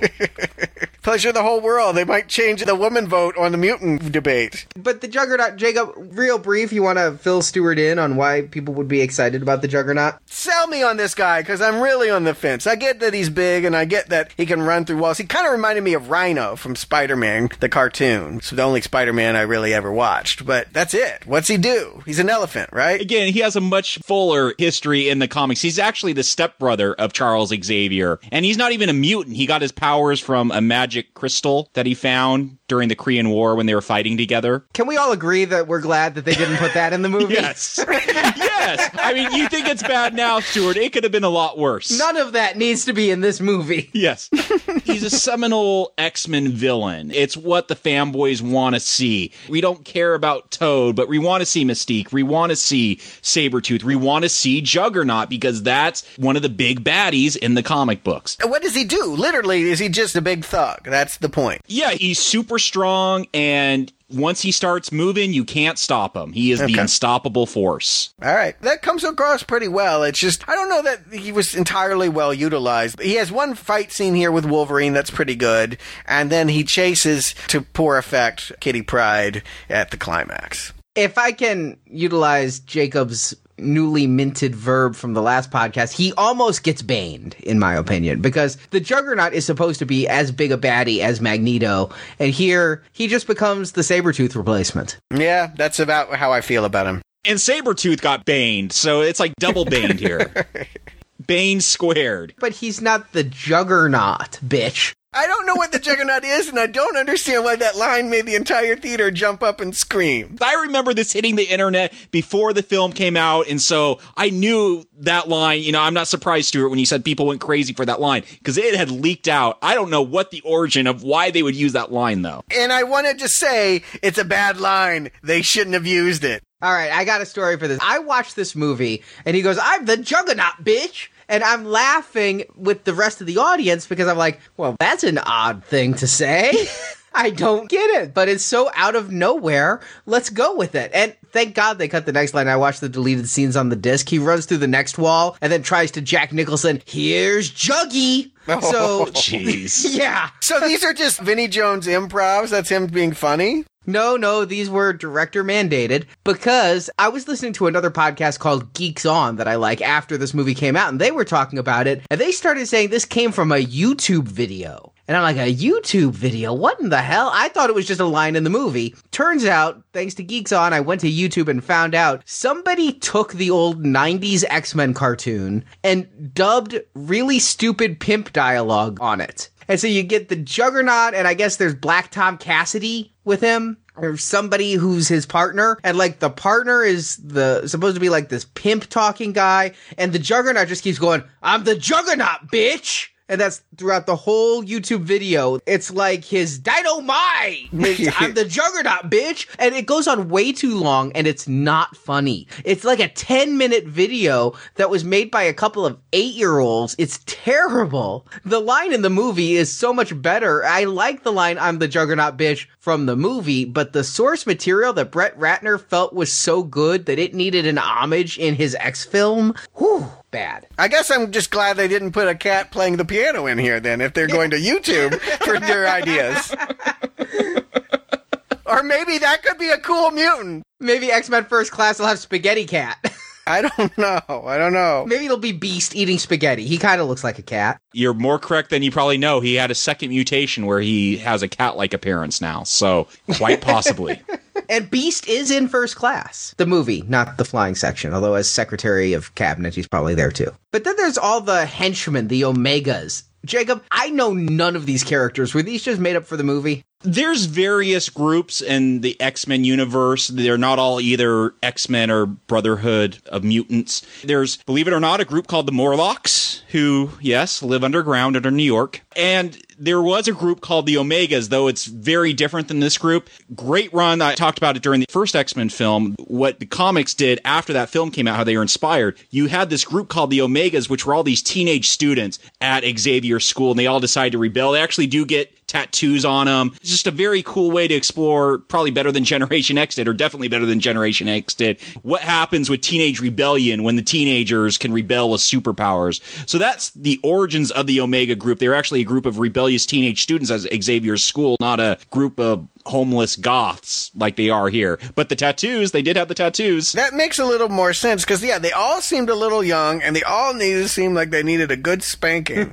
I mean, really, just obnoxious kids. And they're the ones that started highlighting a subtle problem I've always had with this series, but is now becoming in full bloom. And that is, why is everyone mutating with these micro-specific powers? Why is it that a guy named Spike suddenly just grows spikes out of his wrist? I mean, isn't this just a little too micro-specific, really, to make any damn sense? Well, what do these characters do? One's a porcupine? I mean, just... come on, really? Stuart, you're bringing this up now? That's how the X-Men are. I said they're one-trick ponies. Everyone has their different skill, and that's it. You get one mutation. It was not a problem for me until these guys came on the scene. That is honestly the truth. When I started seeing these guys, I'm like, oh, come on. That's just a little too... I don't know. It seems like they all bought jean jackets and called themselves a gang. It's like, come on. Like, really? You're all going to have these silly low powers? I guess it's because none of them have cool powers. They all look foolish. Come on, what about Fat? P-H-A-T, where he could go from a fat guy to a skinny guy. And that's actually his name on the credits, at least, is Fat Little Fat. He's actually from the comics. Yeah, I know. I'm just saying, what's even weirder, and this isn't going to mean anything to you, Stuart, but they have Cyclops as one of the evil X-mutants, where she's a huge character. She's not even Bane in this film. I don't know what she is. I mean, Cyclops, huge psychic ninja Asian that wears a G-string and fights evil. Here, she's this background character, some purple highlights, and she has a couple of scenes. Like, it was really weird. They just started throwing names out there and powers out to whoever. You talked about how this was rushed. I think they just started open a comic book, and the first name and power they see, they just give it to a character. Yeah, and my comparison in the Star Wars world is by the time Return of the Jedi came on, there were just too many Muppets. There were just too many creatures, and I'm having a similar problem here. The Omegas are the Ewoks? Is that what you're saying? I think I might be saying that, yeah. It's like I have reached the maximum Muppet capacity here, and I need it to stop. And these are where I draw the line. I don't like these guys. I don't think they're very useful. You know, Magneto still has Pyro. That's good enough for me. He does not need the Goth Gang. And they're just too stupid to be much of a threat. And I don't know why he needs so many if he has Multiple Man. I guess Multiple Man can't do it for him.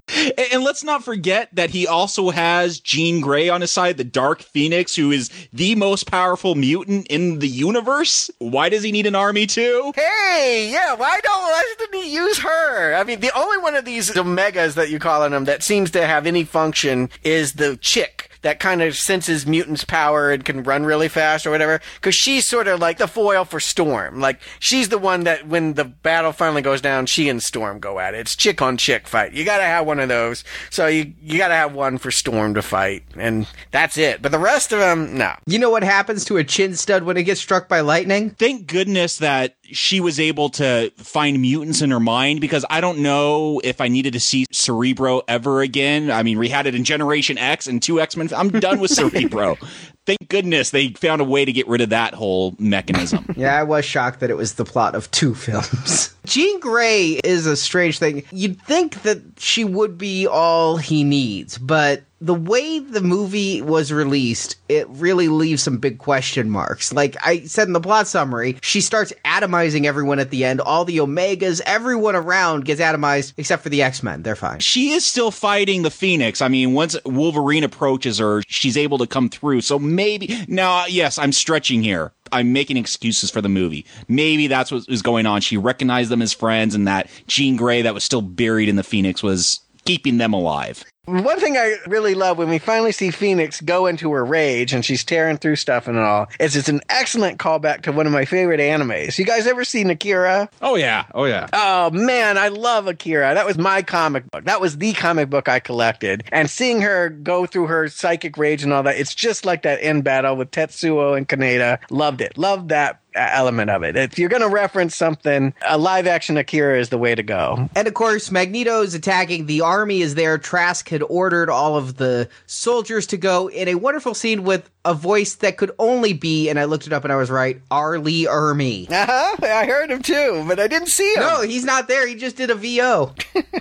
Actually, I looked it up because I thought it might be a voice sound-alike artist. And no, they actually got him. Not that he was that hard to get. He was where Texas Chainsaw the beginning around this time. Well, they were throwing money right and left. It sounds like there was lots of ideas coming in and out of the picture at this point. Maybe at one point he was going to be in it. Who knows? Leading up to this scene, I just had one question for you guys. Because I've seen this movie a number of times, and this edit always confuses me. You know, we get this great scene where Magneto lifts up the Golden Gate Bridge to transport all the mutants to this island. And that's during the day, and then it lands, and it cuts to nighttime, where they're still waiting to attack. Did I miss something? I thought maybe the sun was going down, but I didn't actually see the sun going down. But I presume they were attacking at sunset. It's just a bad edit for me. It always takes me out at that moment, because it's just, all of a sudden, it's midnight or whatever. I've watched this movie a number of times and never noticed, but thank you, because now that'll be the only thing I notice from here on out. You're welcome. Oh, no, it's glaringly apparent. Yeah, I'm surprised you never noticed that. You should have caught it. They go from bright light to walking across the bridge and complete darkness. I just hated the line, Charles always wanted to build bridges. That felt Batman and Robin to me. Really? Because the rest of the dialogue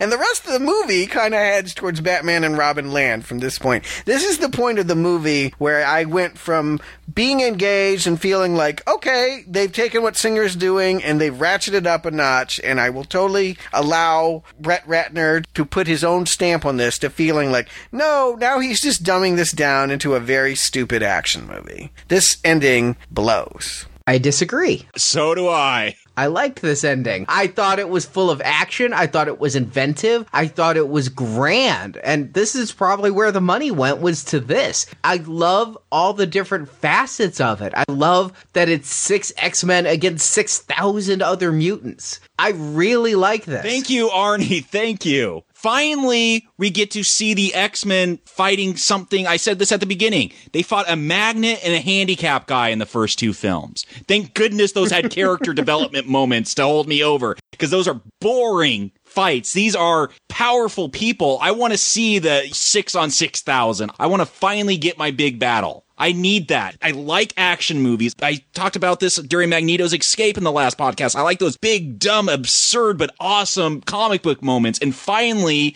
I'm getting a climax that matches that. I never want to see Wolverine castrate something and say, grow another one a pair of those. Oh, come on. After he's cutting off the guy's arms. Yes, it's stupid, but I chuckle every time. It's a funny moment. It is. No, it's not funny, actually. And most of what I watch in the rest of the movie is not funny at all, and sometimes it's downright infuriating. We are at polar opposites at this point. I hate The Last Stand. I hate everything that it does. You hate the score? Because out of all the X-Men movies we watched, this is the one whose score I really like. I'm not talking about technical things. It may even be satisfying as a karate film. But I'm telling you, right now, scene after scene, it is totally pissing me off. I'm with Jacob. I think this is so much better than the last one. The last one, we got the obligatory Wolverine Lady Deathstrike fight. Here, the fight feels justified. And, like, it's not like they tried to build something up the whole time. Justified? If he's got the Phoenix, why does anyone else need to be on the battlefield at all? Because the Phoenix has to choose. That's the big switch, is that Xavier didn't let Jean Grey choose what to do with her powers, and Magneto's actually letting her choose. So she's standing back. She has to make her choice. They cut some scenes that I really think they should have let in. I mean, there were 40 seconds tops combined during this fight where Magneto tries to give Phoenix an order, and Phoenix turns and looks like she's about to kill Magneto and goes, "You're starting to sound like him." And so that would have explained it. By cutting that 40 seconds out, it makes it a head scratcher. Why doesn't Phoenix just kill them all? Yeah, that's kind of what I was thinking here, was that this seems useless. And then, of course, we have the Juggernaut scene that everyone else in the audience liked but me. I kind of liked the pairing, fire and ice as the climax between Iceman and Pyro. We haven't even talked about it because it's so obvious, right? But yeah. Juggernaut and Kitty Pryde, that makes great sense once I thought about it, that they can both go through walls just in different ways. The pairing is fine. Her saying dickhead and him running into the wall and falling over unconscious, not fine. Not fine at all. Not a good way to write out of that conflict. Honestly, I thought it was great, and I thought it was setting up the ultimate end, because nobody, including the writers of this movie, realize is Jean Grey is not the most powerful mutant. Leech is. Hello! If we're going to jump to that, then that is the biggest flaw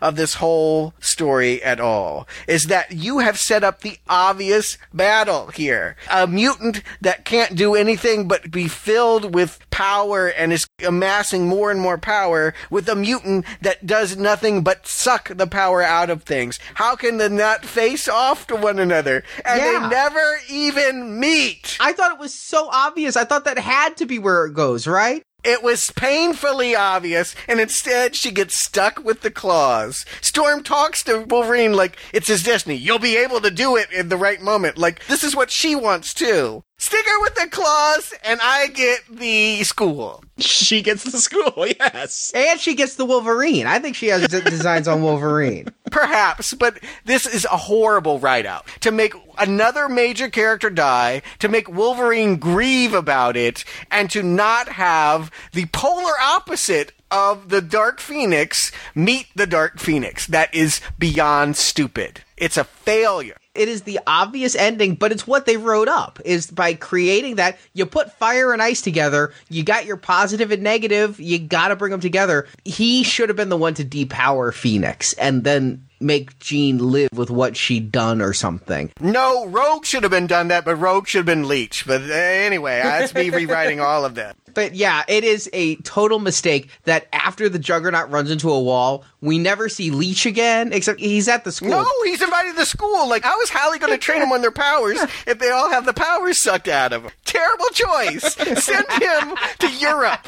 No, you're studying abroad. You're studying at Emma Frost School with Banshee. Maybe it will shut up Banshee. Stuart, I agree. Leech just disappears. You get the moment where Angel's dad's about to be thrown off the building. He swoops down, catches him, and just flies away. Do we see, does Warren Worthington II have any regret for creating this cure and causing... It's totally stupid, but I'm finally getting my action. Like, let's talk about Magneto getting depowered. The obvious thing when everyone has their one single power is like they have to combine them all to make it work, to carry out a plan. We haven't really seen that. So finally we get Iceman. He takes out Pyro because fire and ice. Storm creates a cover. She brings in the clouds. Colossus, the super strong guy, throws Wolverine, who acts as the decoy. Hank with the Beast with his acrobatics flies in, stabs Magneto. Like, we didn't do the obvious thing with Leech taking out Phoenix, but at least we get that moment that you wait for in X-Men where everyone combines their one single power to do something great. But they did that in the first one. It took them all to stop Magneto the first one because Storm and Jean both had to work together to lift Wolverine up, and then Cyclops had to shoot Magneto and Wolverine stopped the spinning. It was the same kind of thing. We did see it in one. Yeah, I felt it came together here more, though. I didn't get that feeling in the first one. Here, I'm like, you get that moment where they call it out and it's obvious.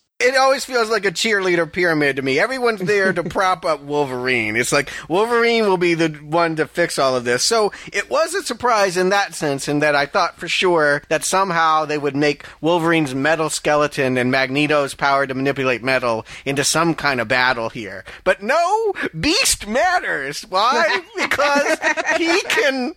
What's his power? He jumps? He's agile. He's acrobatic. He's agile. Oh, okay. That's a great power.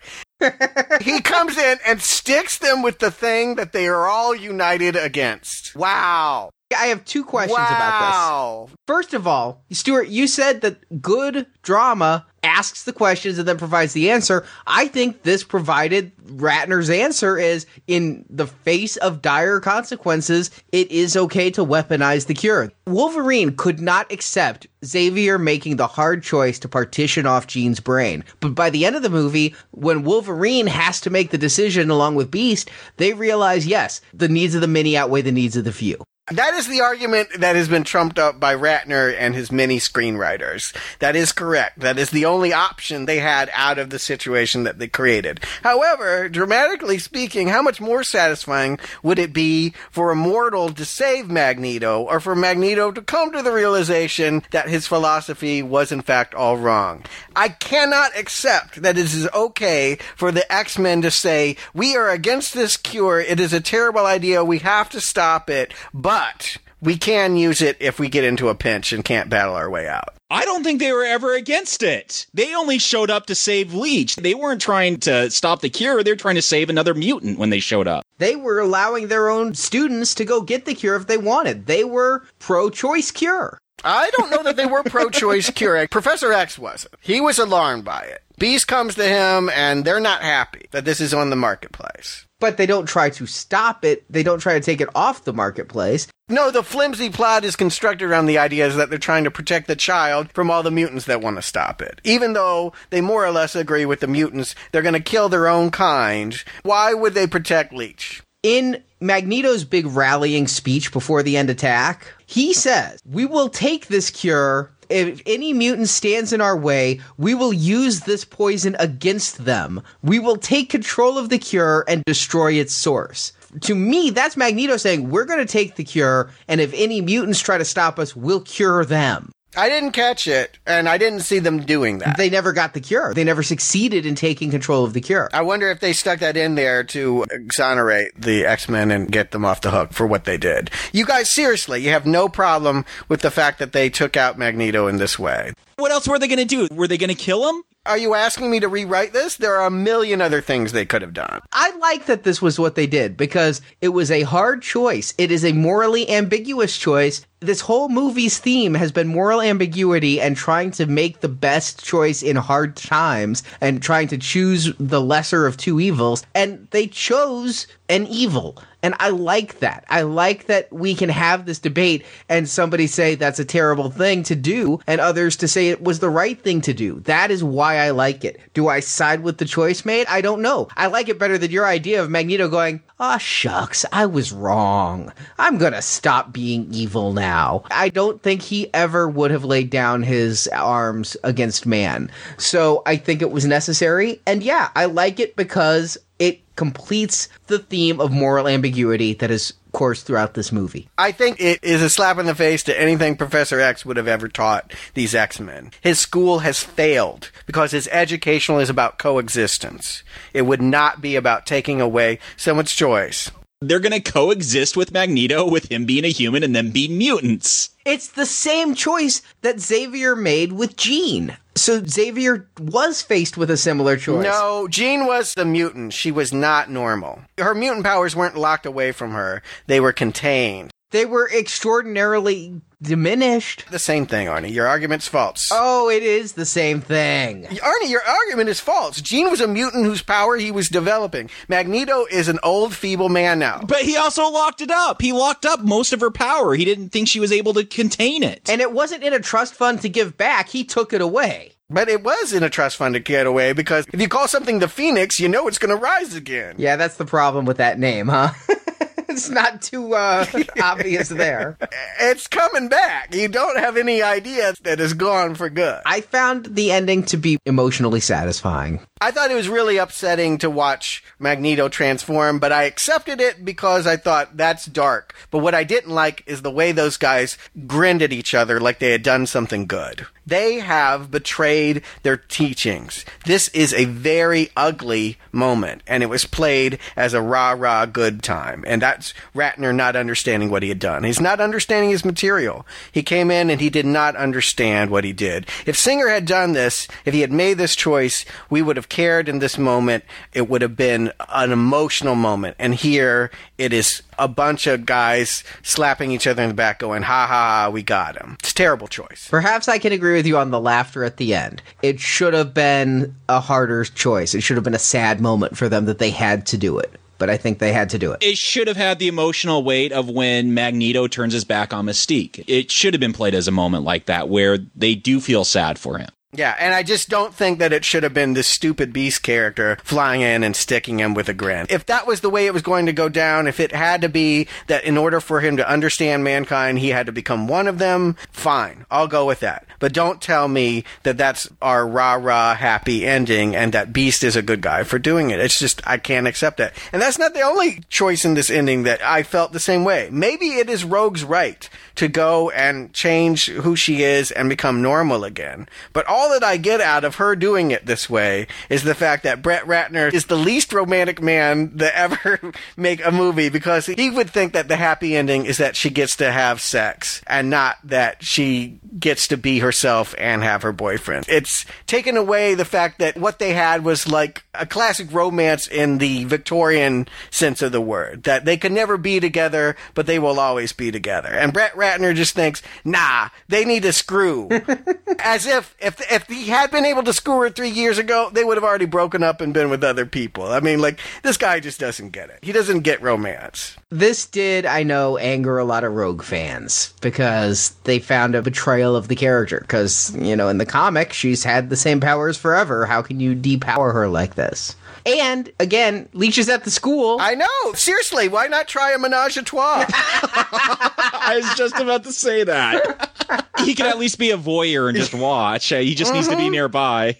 I was thinking keep him on the other side of the wall, but okay. I mean, come on, he's of the age where he'd be watching this stuff, so why not? He doesn't have to participate. You're the one arguing for romance, Stuart, and then you bring in the threesome. Hey, I'm just saying, if sex is that important, there are ways around it. Why couldn't he make an ice condom? There's things you can try. I thought that same thing. I thought when they kissed, maybe they were going to reveal, because they kissed for a short time, that he had, like, frozen his lips or something. Like, yes, my mind went there. Ice condom. But if they had gone with my idea of Rogue being part of the cure, they could have ended this with her actually having control over her powers and when she can use it or not. They could have actually written themselves out of that. And instead, they have this very unsatisfying thing in which she proclaims she wanted to do this so that she can have sex with Bobby. Yeah, she wanted that, right? Okay, sure. Hey, it's not just men who have a libido. She may well have wanted that. You don't think that taking away her powers to impress her first crush is a naive thing to do? Her first crush? And her second crush, and her third crush. And her power is to kill people by taking their life force? Yeah, great. This wasn't just something Bobby couldn't come to terms with. It wasn't like you said the boyfriend who said you're ugly and she gets a nose job. I just want you guys to go on record. You like that Magneto is humanized, and you like that she is humanized. You think this is the right choice. I don't have a problem with Magneto. For a Hollywood movie, it makes sense to me. That's a thing in Hollywood. You take away their power, because you're going to want to bring them back, and you could always give them their power back. You have Wolverine cut off his head. It's a little harder to bring him back. Marvel somehow pulled that off, but in the comics, but in movie land, that's a little bit tougher. Rogue, it still doesn't settle me. Yes, I've stated where I fall on the mutant cure debate, but it's a tough one. And yeah, it doesn't settle right with me because it is a tough issue. And I am right there on the same page with you, Jacob. I think that Magneto being depowered is a good Hollywood ending. Rogue, I am kind of upset that they betrayed her character the same way they betrayed Cyclops in this movie by basically shoving her Jean, off. And Professor X, and Mystique. I'm not talking about everybody they died or depowered. Keep going, because just about everyone got a raw deal out of The Last Stand. Except for Storm. The only one I wouldn't have minded getting a raw deal. But I just think that I don't have a problem with it for the reason you seem to, Stuart. I don't think that it was such a horrible thing to do, and I don't find it quite so one note of a decision. I think that Rogue had a lot of reasons and a lot of guilt about her power to begin with. So I don't see it as black and white as you do as to why she did it, and because I don't see it that way, I'm okay with it, but I still wish they hadn't done it. Does that make sense? Yeah, I hear, and they did shoot it 2 different ways. On the DVD, they show you the alternate version where she says, I couldn't go through with it, this is me, accept it or not. And he says, okay, and takes her gloved hand. And they played it both ways, and I even watched that with director commentary because I wanted to know. And his sniveling last comment was, he's like, yeah, at least this way they get to have sex. Well, like I said, least romantic man in Hollywood. Don't ever give him a romantic comedy because clearly he just doesn't have the feel for what romantic longing is. Yeah, but they're teenagers. I mean, that's kind of the thing I like is... That's my point. They're going to screw a couple times and break up. And then she's going to be wondering what it was all about. Yeah, but teenagers are impulsive. They're like that. So, like, hey, what if teenagers were superheroes, too? How would they act? They're still going to have those normal things. They're still going to look for a way to screw each other. And they just got to get around this weird mutant power that she's going to kill them when they do it. Yeah, but Jacob, I would side with you on that one if that had been at all in the movie, anywhere in it. You're really projecting at that. I think it's implied enough. Because they're teenagers, that's all the implication it needs. In the second film, Wolverine even says, how do you guys, and then he kind of fades off. He's not going to say, how do you guys kiss? I mean, that's what he was implying. How do you guys do it? Yeah, I wish they hadn't done it because I like Rogue as a character. I feel Rogue deserves more. I also saw the alternate take. I like the alternate take better. I like my Leech idea best, but that way it's the best of both worlds. But I guess you can't have easy decisions in the X-Men movie world. This was all about hard decisions. Rogue made a hard decision. It's one I wish for the character hadn't been made. But hey, none of these people are coming back again. There were no more sequels. Everything else went to prequel land because the cast was too expensive. So if this was the last time we ever saw her character, I was fine with either decision. I'm pro-choice cure. It does leave us, our parting shot is with Wolverine. He's not a teacher. Is he going to really stick around? He's kind of like hanging out like, now what? Jean's dead. X is dead. I kind of know who I am. What am I doing? According to Singer, and I didn't get this, but when I was listening to the X-Men 2 commentary, after he leaves Stryker behind, he had just become part of the school right there. He decided these were the people to whom he was connected. No, that was clear. That was what his monologue was about. But now they're all dead. But there's still the school. There's still all the new students. It looks like it's fall term. Everybody's coming in. You got Leech. He's going to be a PE teacher. PE, okay.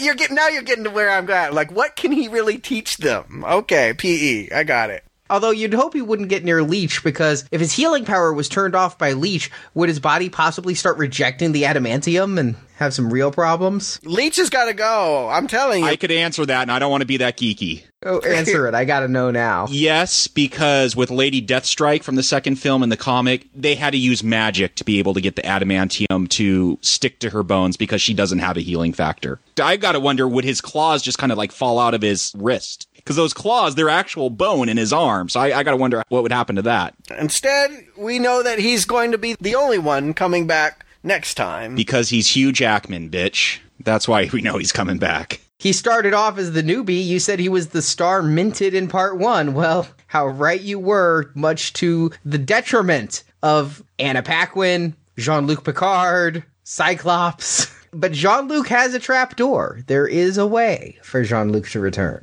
Allegedly, from this nonsensical scene that I waited through long credits to watch. Those were some long credits. Who's Moira? Whose body is he inhabiting? What is she doing? You said Scotland. What is this? In an early scene in the movie, Professor X is teaching a class, and he talks about ethics. If we didn't get that this movie's about ethical decisions, there's actually a monologue where Professor X is in front of class saying, when is it okay to use our powers? When is it the right time to do what we can do? One of the things he talks about is Dr. Moira McTaggart, but he mentions Dr. Moira McTaggart is caring for a brain-dead patient, and that Xavier has the power to transfer someone's consciousness into that body, and would it be okay to take someone who, say, was terminally ill with cancer and put their consciousness into this body? So you have a consciousness with a dying body and a living body with no consciousness. Is it ethically right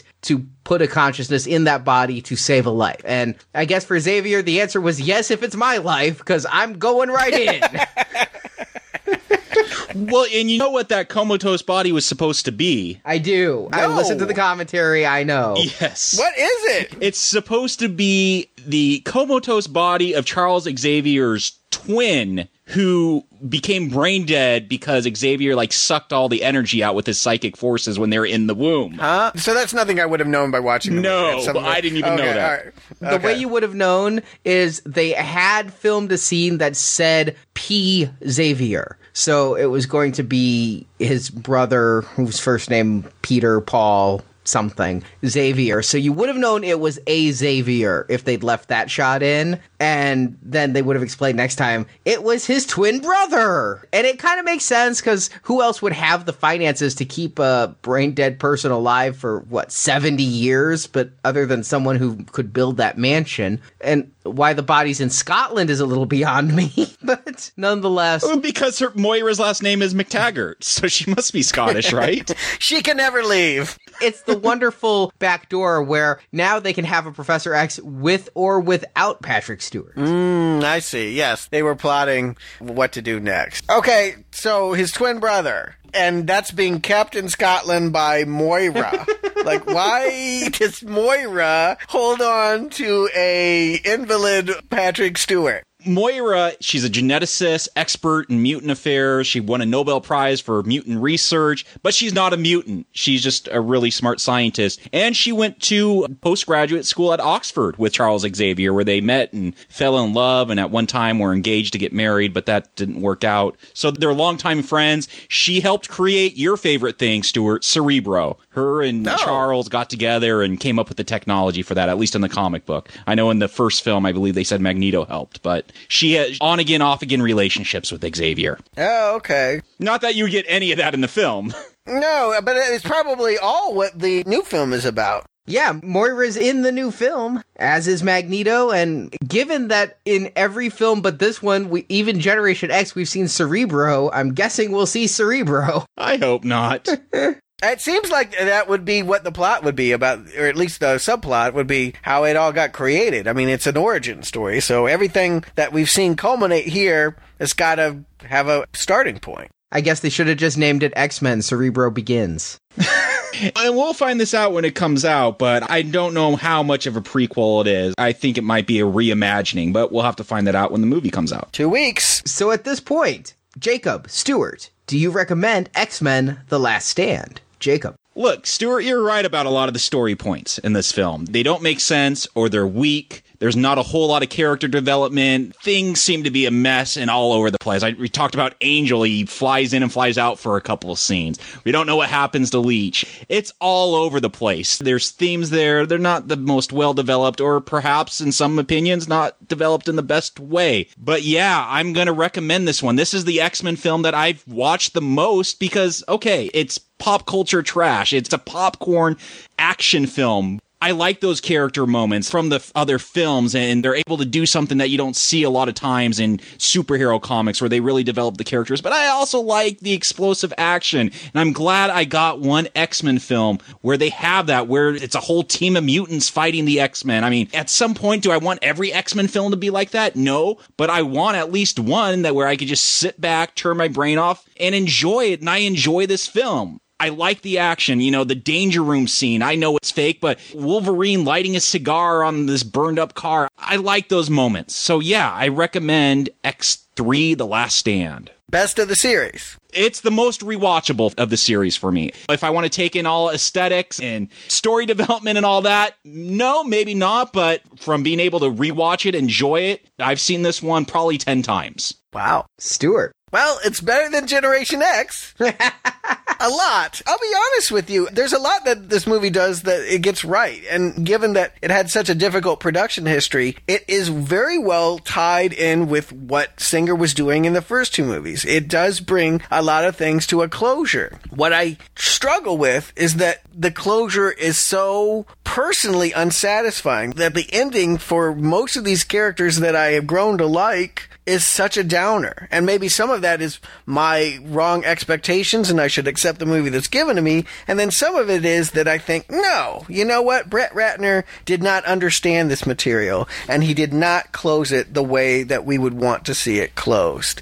I'm on the fence, but you know what? I like these characters. I like these situations. There are good moments. There is good action.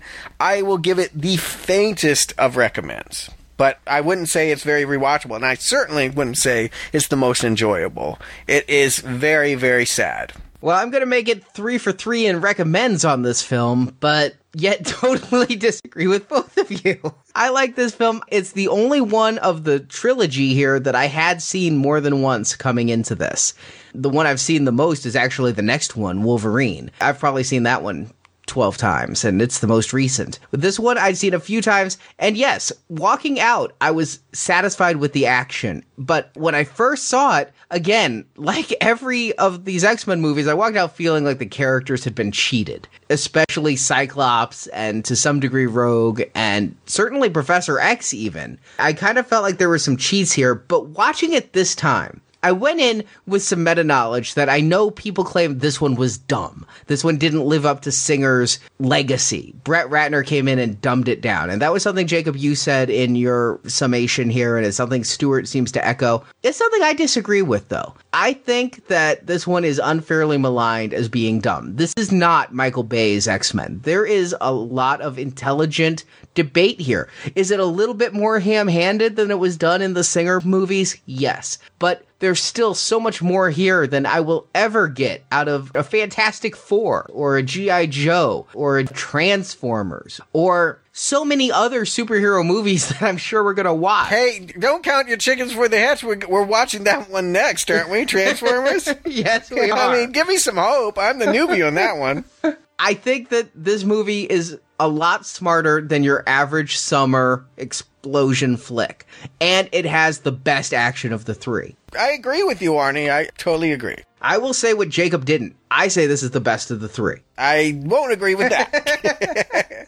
But I agree with you. It's the reason why I gave it a faint recommend. There is enough intelligence. There is enough of the chess game for me to recommend. But I don't know. That ending's tough, and you guys seem to be much more okay with it than I'll ever be. That last stand is not a victory for anybody. And I just want to say, when I say it's pop culture trash, I'm talking about relative to the other X-Men films. It's spades above Transformers or anything Michael Bay has done. I just want to make that clear. I do not lump this in with the Michael Bay film. Okay. Yeah, I don't see Ratner as being all style and no substance, but I do feel like when Back to the Wall, he will go for the easy, action-y answer to complicated questions that need a much more thoughtful approach. I think we just all could agree. We're just very happy that Professor X didn't wake up and go, "Can't you hear the words that are coming out of my mouth?"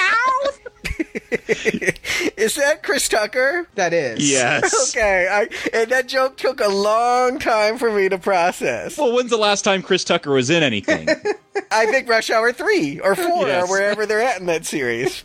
Well, Jacob Stewart, thank you again for joining me for X-Men First Class, and we'll be back next week for a prequel, X-Men Origins, Wolverine. And don't forget to vote. We're taking your opinion, and we're only going to see and review one of them. Super 8, the new Steven Spielberg, J.J. Abrams, I don't know what it is, small town alien, Close Encounters, Cloverfield thing. Or Green Lantern, another superhero movie from a different universe, though, from the DC universe. Also outer space stuff like Super 8, where we don't know what's going on.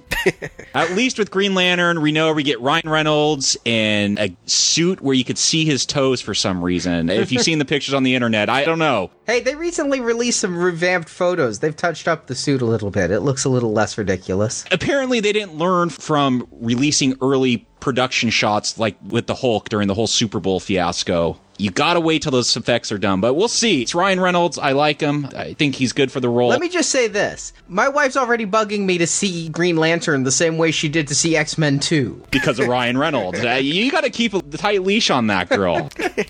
I guess as long as she lets you see your Tomb Raider 3 and 4, you're all right. I can honestly say I would never watch that movie under any circumstances other than to support our listeners. And if that's what they choose, then God damn it, I will go to see that horrible, horrible looking movie, which I predict will be the worst superhero movie of the year. Much worse than Thor, Captain America, or X-Men. It will be the absolute bomb of the year, but I'll go. And I will say this. We will not ever do it if you don't vote it. whichever one does not win will never be Now Playing. And so we have a DC Universe logo mocked up. Green Lantern could be the gap tooth there, or if Super 8 spawns a franchise, it could be the one that Now Playing never gets to do. So vote, but vote wisely. Consider it. Which is the lesser of two evils? It's like X-Men 3 all over again when you hit that vote button. I think Ryan Reynolds with magical jewelry is definitely the greater evil. You can vote now at nowplayingpodcast.com and also at nowplayingpodcast.com. If you scroll to the bottom, the vote link's at the top. If you scroll to the bottom, there's another important little link, a donate link. We like that button. Let me tell you. What does it do? What it does. I actually, good question, Stuart, because I wanted to say, I think we come here a lot and we tell them what it does for them. I want to take a minute and tell you what it does for us. We recently had some astounding success, all because of our listeners. I want to thank every listener because we were number 1 in iTunes with our Marvel Misfits series. By number 1, I mean we were actually the number 1 audio movies podcast, which is unbelievable. It was flabbergasting to open up iTunes and see us there in the large 200 by 200 pixel logo and be like, we are ahead of Kevin Pollak and ahead of Kevin Smith and ahead of a lot of other people named Kevin.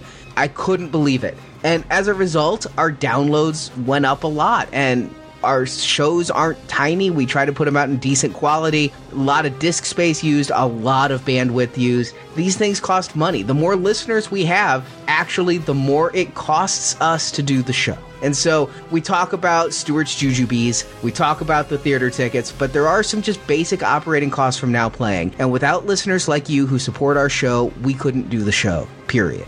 We couldn't afford it without your help.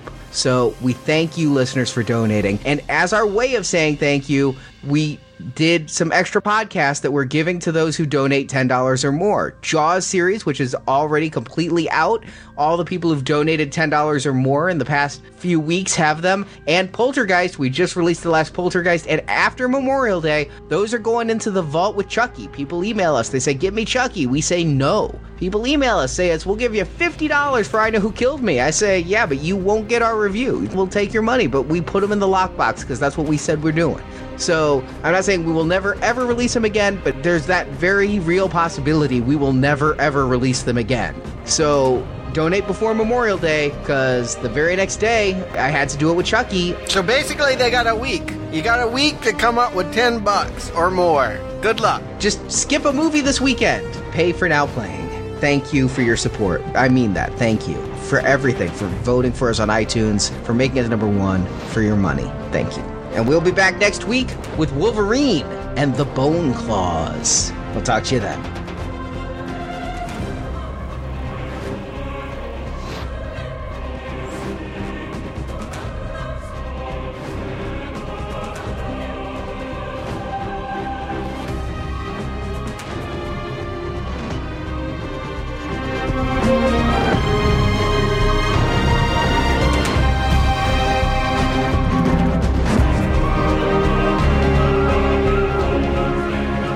Today's attack was only our first salvo. Our war will rage. Your cities will not be safe. Your streets will not be safe. You will not be safe. And to my fellow mutants, I make you this offer. Join us or stay out of our way. Thank you for listening to the Now Playing X-Men Movie Retrospective Series. We are the future, Charles, not them. They no longer matter. Part of our Marvel Comics movie series. Told you if you came down this road, you would like what you found. Come back to NowPlayingPodcast.com each week as we review another X-Men film, leading up to the weekend of release review of this summer's X-Men First Class. The professor trusted you were smart enough to discover this on your own.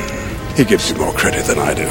And in the NowPlayingPodcast.com archives, you can find reviews of other Marvel Comics films, such as Howard the Duck, Man-Thing, and Kick-Ass, as well as reviews of other series, such as Star Trek, Terminator, Predator, Philip K. Dick, Tron, and many more, and individual movie reviews, such as Avatar, Inception, and Scott Pilgrim vs. the World. This is also crazy sounding. You said the same thing about my other ideas 4 years ago, but everything I said I could do, I've done. And now you're a cha-ching millionaire.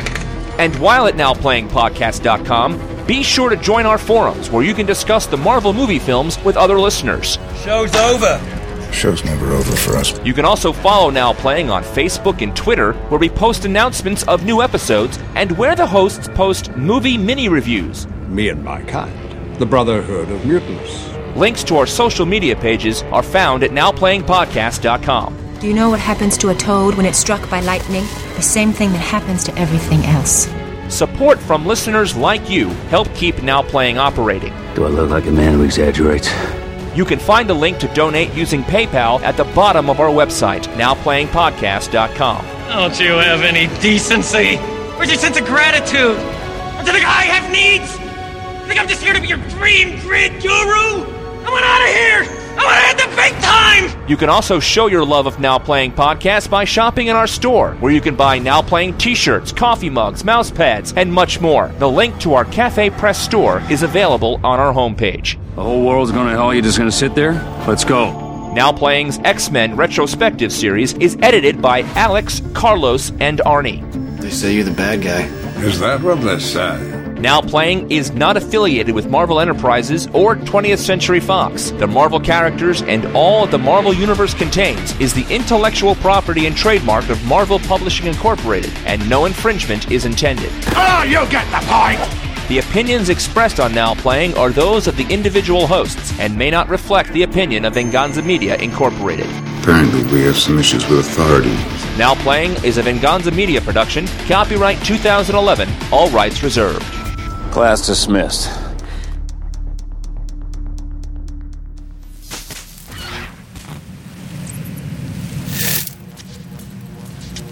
Did we just lose the feed? Are we still live?